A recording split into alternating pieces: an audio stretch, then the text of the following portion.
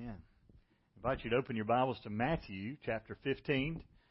Matthew's Gospel, chapter 15. I'm going to begin reading in verse 1, but I'll give you a moment to find that. Does it ever bother you when the preacher gets up and announces the Scripture and then starts reading, you don't have time to get there? That always bothered me. I served with one pastor who would get up every Sunday and say, I was youth pastor at this church. First thing he would say is, turn in your Bibles. I thought, is he collecting Bibles? What? Why do we need to turn in there? Or is it a really big Bible you're supposed to like do somersaults in or something? All right, I've stalled long enough. Have you got it? Matthew 15. I'm going to begin reading in verse 1 and just look at the first part of this chapter. We're going to get to verse 20 today, but let me look at the first 9 verses.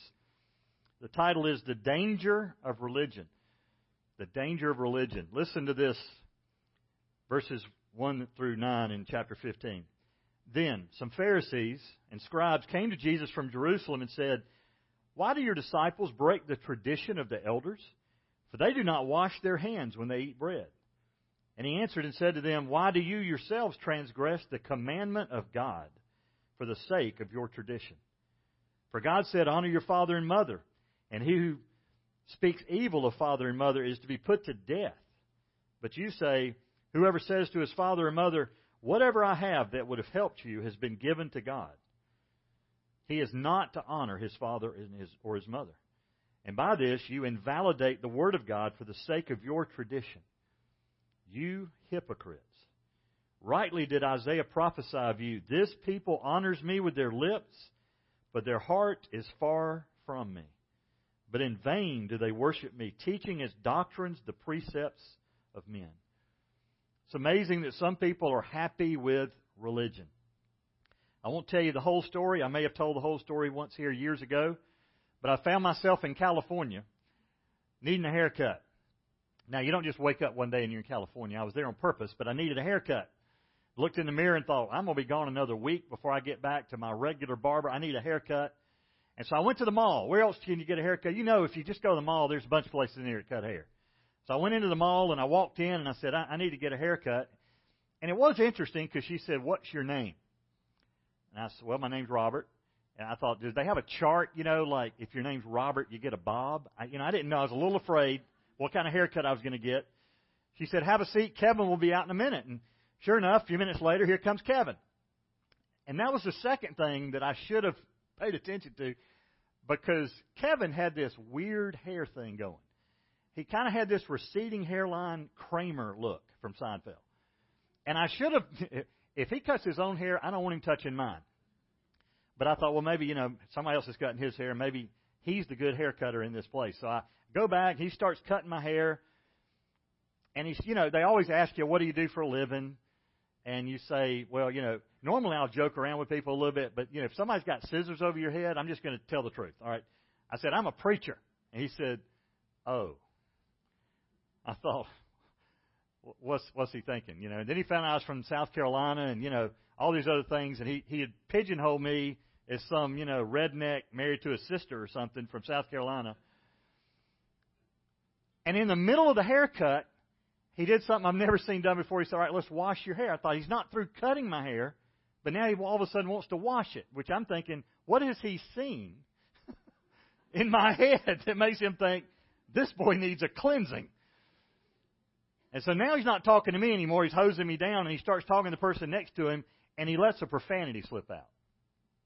And he looks back at me and said, I'm sorry, I didn't mean to use that kind of language in front of somebody religious. And I said, well, I'm not religious. That totally threw him off his game. He said, what do you mean you're not religious? What kind of preacher are you? I said, well, the word religion and religious is used about 10 times, depending on your translation of Scripture. It's used about 10 times in the whole Bible, Old Testament, New Testament. The majority of the time it's used, God's condemning it. One time I can find that it's something good, and that's in James when it says, pure and undefiled religion is to take care of widows and orphans in need. But most of the time God's saying, take away from me the noise of your religion.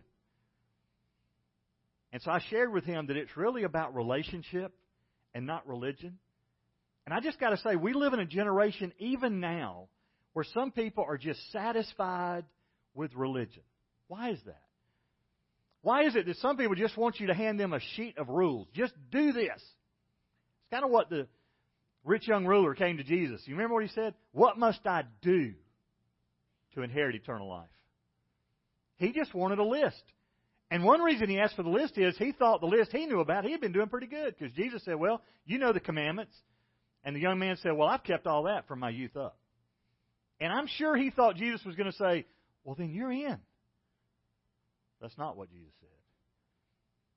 There was something keeping this guy from really following Jesus, and in that case, it was his money. So this morning, we're looking at the danger of religion. I want to introduce you to some people that are the most religious people on the planet. The Pharisees and the Sadducees came to the region of Galilee where Jesus was, and they had an issue for Jesus. Now, I don't know if maybe some of the local rabbis there had sent for help and said, we've got this rabble-rouser. But listen, Jesus' renown has spread throughout Israel. So they had heard of Jesus in Jerusalem. He had been there. Right now he's at the Sea of Galilee region. He's about a week's walk from there. So they come and they ask the question, why do your disciples break the tradition of the elders? Literally the precepts of men. See, God had given laws in the Old Testament. There's a purpose for those laws. Primary purpose for those laws is to show that we can't keep them. The primary purpose of the law of the Old Testament was to indicate we desperately need a Savior. And yet the Jews, rather than turning to Christ as a Savior, had just added law upon law upon law. And they thought by doing that it would help them keep the law. They were strict observers of the law. Now, in later days, about the time of Christ, they had gotten to where they realized there's just too many laws. So they thought, if we just keep one or two, that'll kind of give us credit for all of them. Remember when they came to Jesus and said, what's the greatest commandment? You remember what Jesus said? To love the Lord your God with all your heart, soul, strength, and mind, and to love your neighbor as yourself. They weren't really interested in what he had to say. They just wanted to know if there's a biggie, give us the biggie, and maybe by keeping that, we'll keep the rest of them. What they missed is if you'd kept what Jesus told you to keep, you'd have kept all of them. If you love the Lord your God with everything within you, and you love your neighbor as yourself, you're pretty well taking care of the Ten Commandments and the rest of them. So they come to Jesus, and they are so concerned about the tradition of the elders. In fact, over the years, the Pharisees had elevated the traditions of the elders to a place where it really was above Scripture for them. Why don't your disciples wash their hands before they eat bread? Now, and I'm thinking, how did that meeting go? Either they got word we need some help down here, or they realized we got to do something about Jesus. So they had a powwow of the Pharisees and the scribes. They said, we got to catch him in something. What are we going to go after him about? Well, he's been healing people. He's fed 5,000. He's doing miracles. He's teaching. But here's what they come with.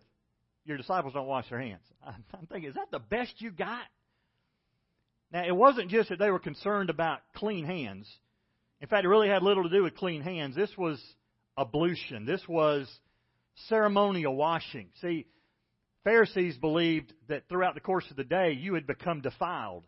For example, if you touched a dead body, or if you had touched a Gentile, or in some cases just brushed up against a non-Jew, you have become defiled. So in order to eat properly, you had to ceremonially wash your hands. They even had a prescription for how much water had to be used that was poured over your hand. So that's what they come to Jesus with. Why don't your disciples wash their hand? They could produce the most zeal religiously on the planet. They were staunch religious people. We see that in the life of Paul back when he was Saul. Do you remember what he did? He was zealous to persecute Christians until he came to faith in Christ, and he became zealous for the cause of Christ. But here's the problem. If all you are is zealous for religion, it just becomes behavior modification. Your heart hasn't changed. You've just changed some external things. And somehow by that, you're thinking, well, I'm okay with God. Look at me. In fact, it's really just flesh-fueled holiness. So they ask the question, why don't your disciples wash their hands? Jesus doesn't answer their question. He asks a question, why do you transgress the commandment of God? You see the difference? I mean, they're talking about, hey, we've got elders that have prescribed these things. Jesus said, listen, you have disobeyed the commandment of God. Which should be more important? Well, in their mind, they were almost equal, if not this one was a little more important than the commandments of God. Jesus is saying, no, you really ought to obey God. And He gives them a specific example. He said, one of the 10 Commandments is, honor your father and mother. In fact, if you are not aware of where it is, it's in Exodus 20, verse 12. It says, honor your father and your mother, that your days may be prolonged in the land which the Lord your God gives you. In Ephesians, it says it's the first commandment with a promise. If you obey your mother and father, if you honor your mother and father, you'll live longer. Jesus says, why are you breaking that commandment? It also says if you speak evil of your mother or father, you should be put to death. In Exodus 21, verse 17, and Leviticus 20, verse 9, it says, he who curses his father or his mother shall surely be put to death.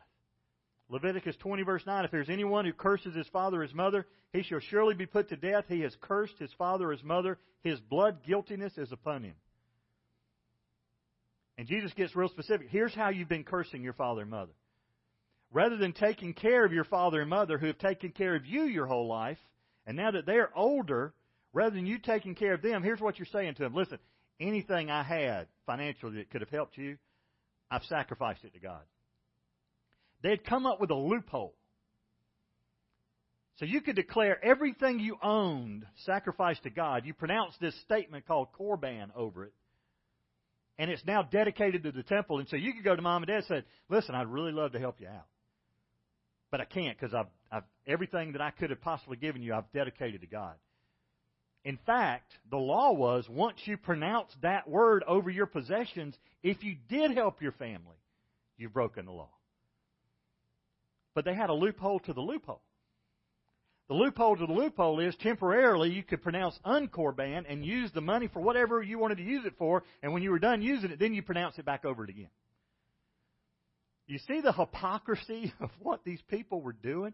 They've come to Jesus and said, why don't your disciples pour some water over their hands before they eat bread? And Jesus is saying, why have you disobeyed God? One of the 10 Commandments. You're not honoring your father or your mother. In fact, you have invalidated the Word of God for the sake of your tradition. You see what had happened in their life?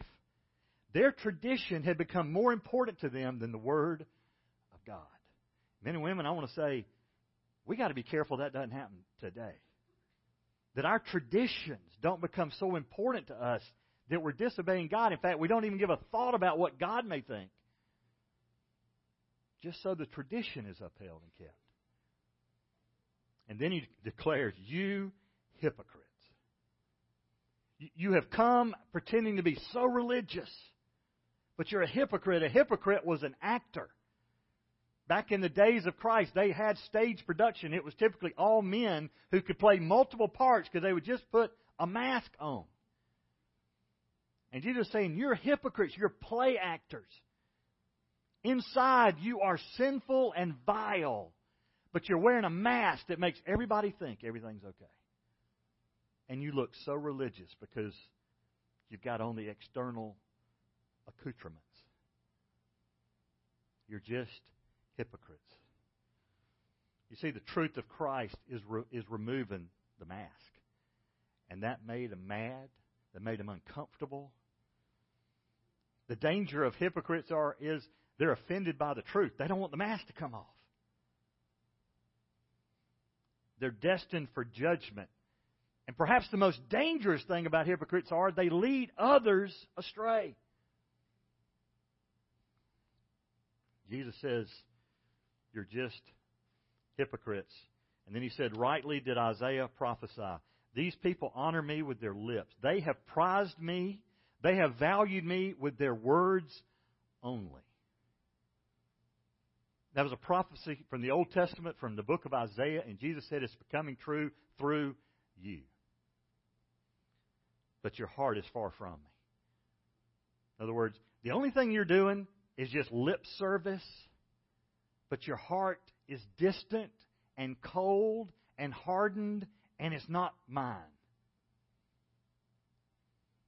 In vain do they worship me. How scary. In vain do they worship me. One of the Ten Commandments, Exodus 20, verse 7 says, "You shall not take the Lord's name in vain, for the Lord will not leave him unpunished who takes His name in vain." To take God's name in vain means this. To take means to lift up. Vain means empty.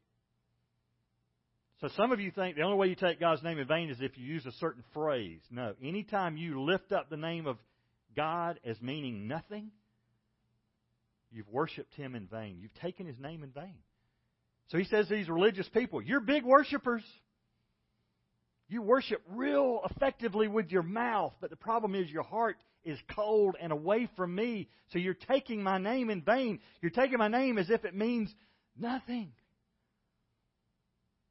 I just want to say, be careful you don't do that with God's name.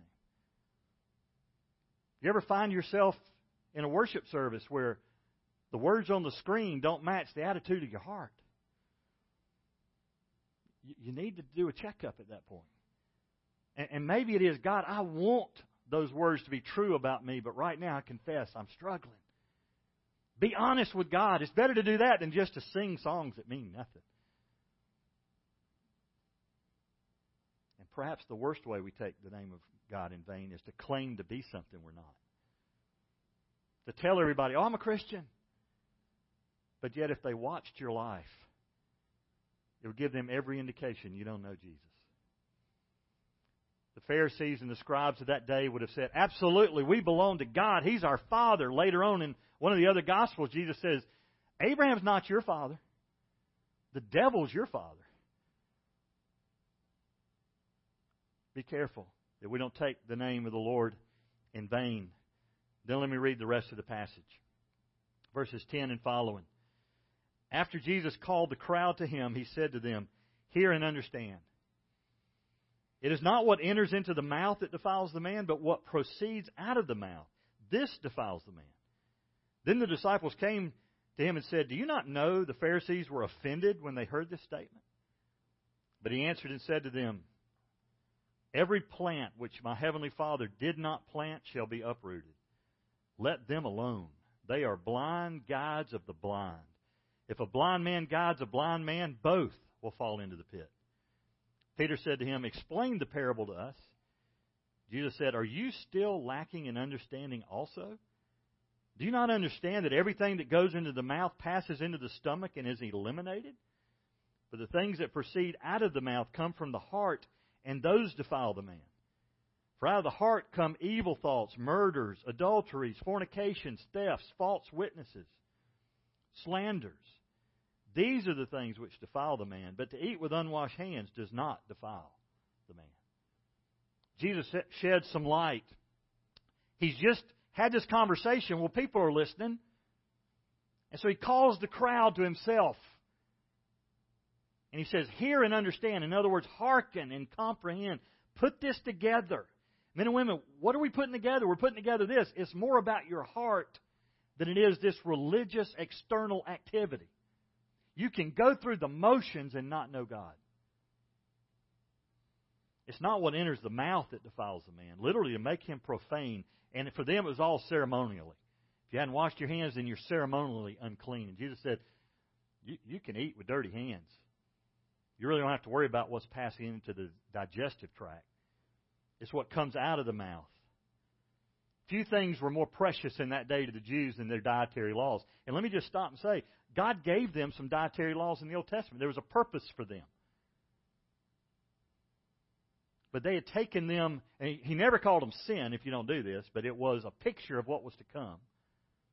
And I think some of it was just dietary laws that was telling them certain meats you can't keep in the desert, so don't eat it. And by Acts, He tells Peter, everything's clean, it's okay. In fact, later on, the disciples come and say, did you not know they're offended? I tell you what, I'd have been offended if I'd been standing here thinking, I could have been eating bacon all this time. And Jesus is saying, listen, you got it all wrong. For you, it's just external. It's just what's going in your mouth. That's not what's important. What's important is what's in your heart.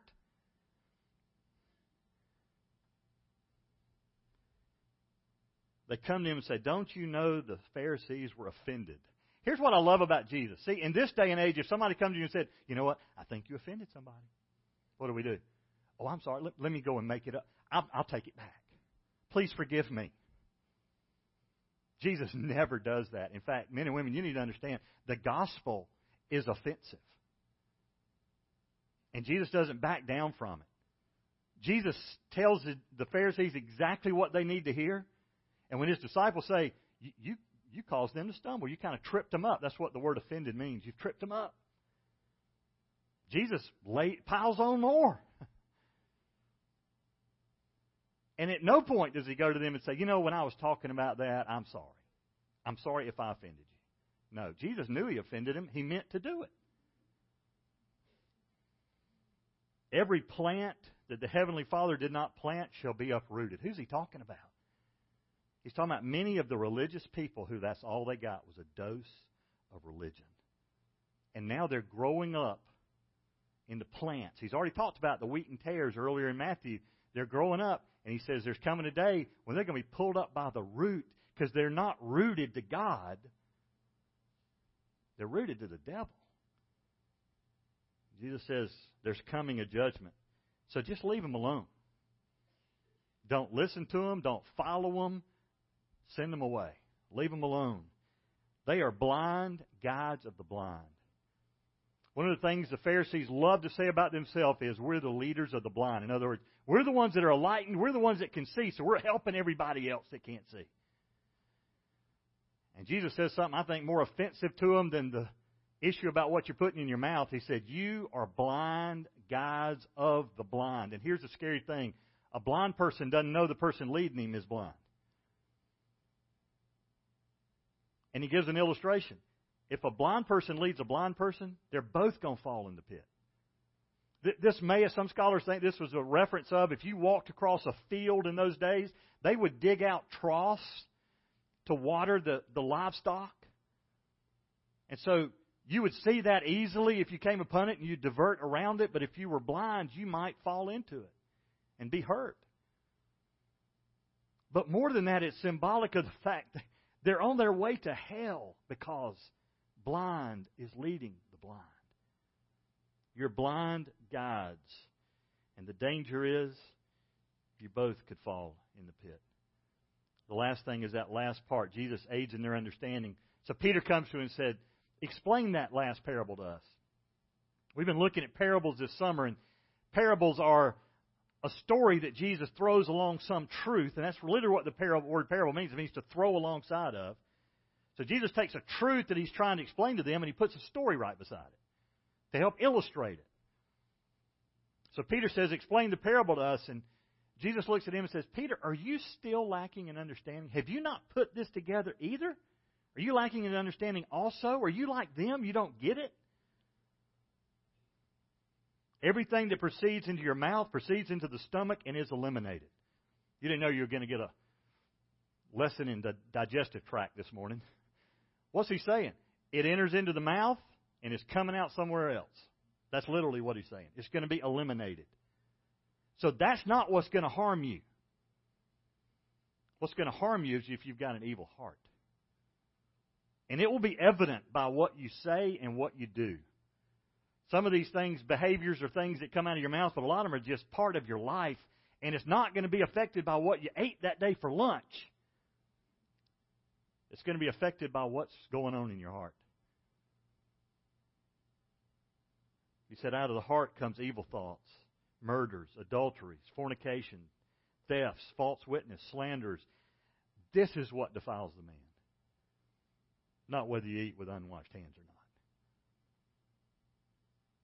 Big day for the disciples and those who heard them to finally understand. It's not about keeping the law. It's about acknowledging that you can't keep the law and you desperately need a Savior. The Bible says for all have sinned and come short of the glory of God. That's what Jesus is teaching them. And these religious people thought they were okay with God because they had not only kept the law, but they had made up some of their own. They were doing a pretty good job keeping it. it was all here. And it had never made the journey a few inches down to the heart. Their hearts were cold, and it was evidenced by the fact that they had found ways to circumvent the commandments of God and not obey them. Because once God gets your heart, you want to please Him. And it's all about Him and not about you. The scary thing about the precepts of men as we close. 3 thoughts that I had. One, the precepts of men that they were teaching and what I hear taught today a lot of times that are just the thoughts of man. They promote self-centeredness. It's all about me. In their case, they weren't taking care of their parents because they wanted it all for themselves. It's all about me. So these precepts were promoting self-centeredness. It also fuels self-righteousness. See, if somebody just gives you a list and you keep the 5 things on the list, what are you going to think about yourself? Look what I did. That's what the rich young ruler did. What must I do? Because once I do that, I can pat myself on the back and think, yeah, I'm saved by self. You trust your efforts rather than God. And the third thing it promotes, you learn to serve self-interest. The scribes and the Pharisees had minimized the Word of God. Because if the Word of God was truly supreme, they would be minimized. They'd be out of a job. Because people were dependent on them to tell them what to do rather than read the Word of God and do that. Jesus aids in understanding. Bring that into today. Men and women, it's not about external things. It's about has your life been changed from the inside out. When they used the word heart in the New Testament, they weren't talking about an organ that pumped blood. They were talking about the very central core of the human being. And Jesus is saying, it will be evident if your heart belongs to me by what comes out of your mouth and what comes out of your life. Let's pray together. Father, thank you. Thank you, it's not just a list of rules. In fact, God, we confess today that we're in desperate need of your grace because we can't keep the rules. Thank you that Jesus Christ kept them perfectly and died on the cross so that we could know you. God, I pray today would be a day of self-examination. It's really about our heart. And God, if there's struggle there, if there's problem there, change our heart as we turn it over to you. In Christ's name, amen.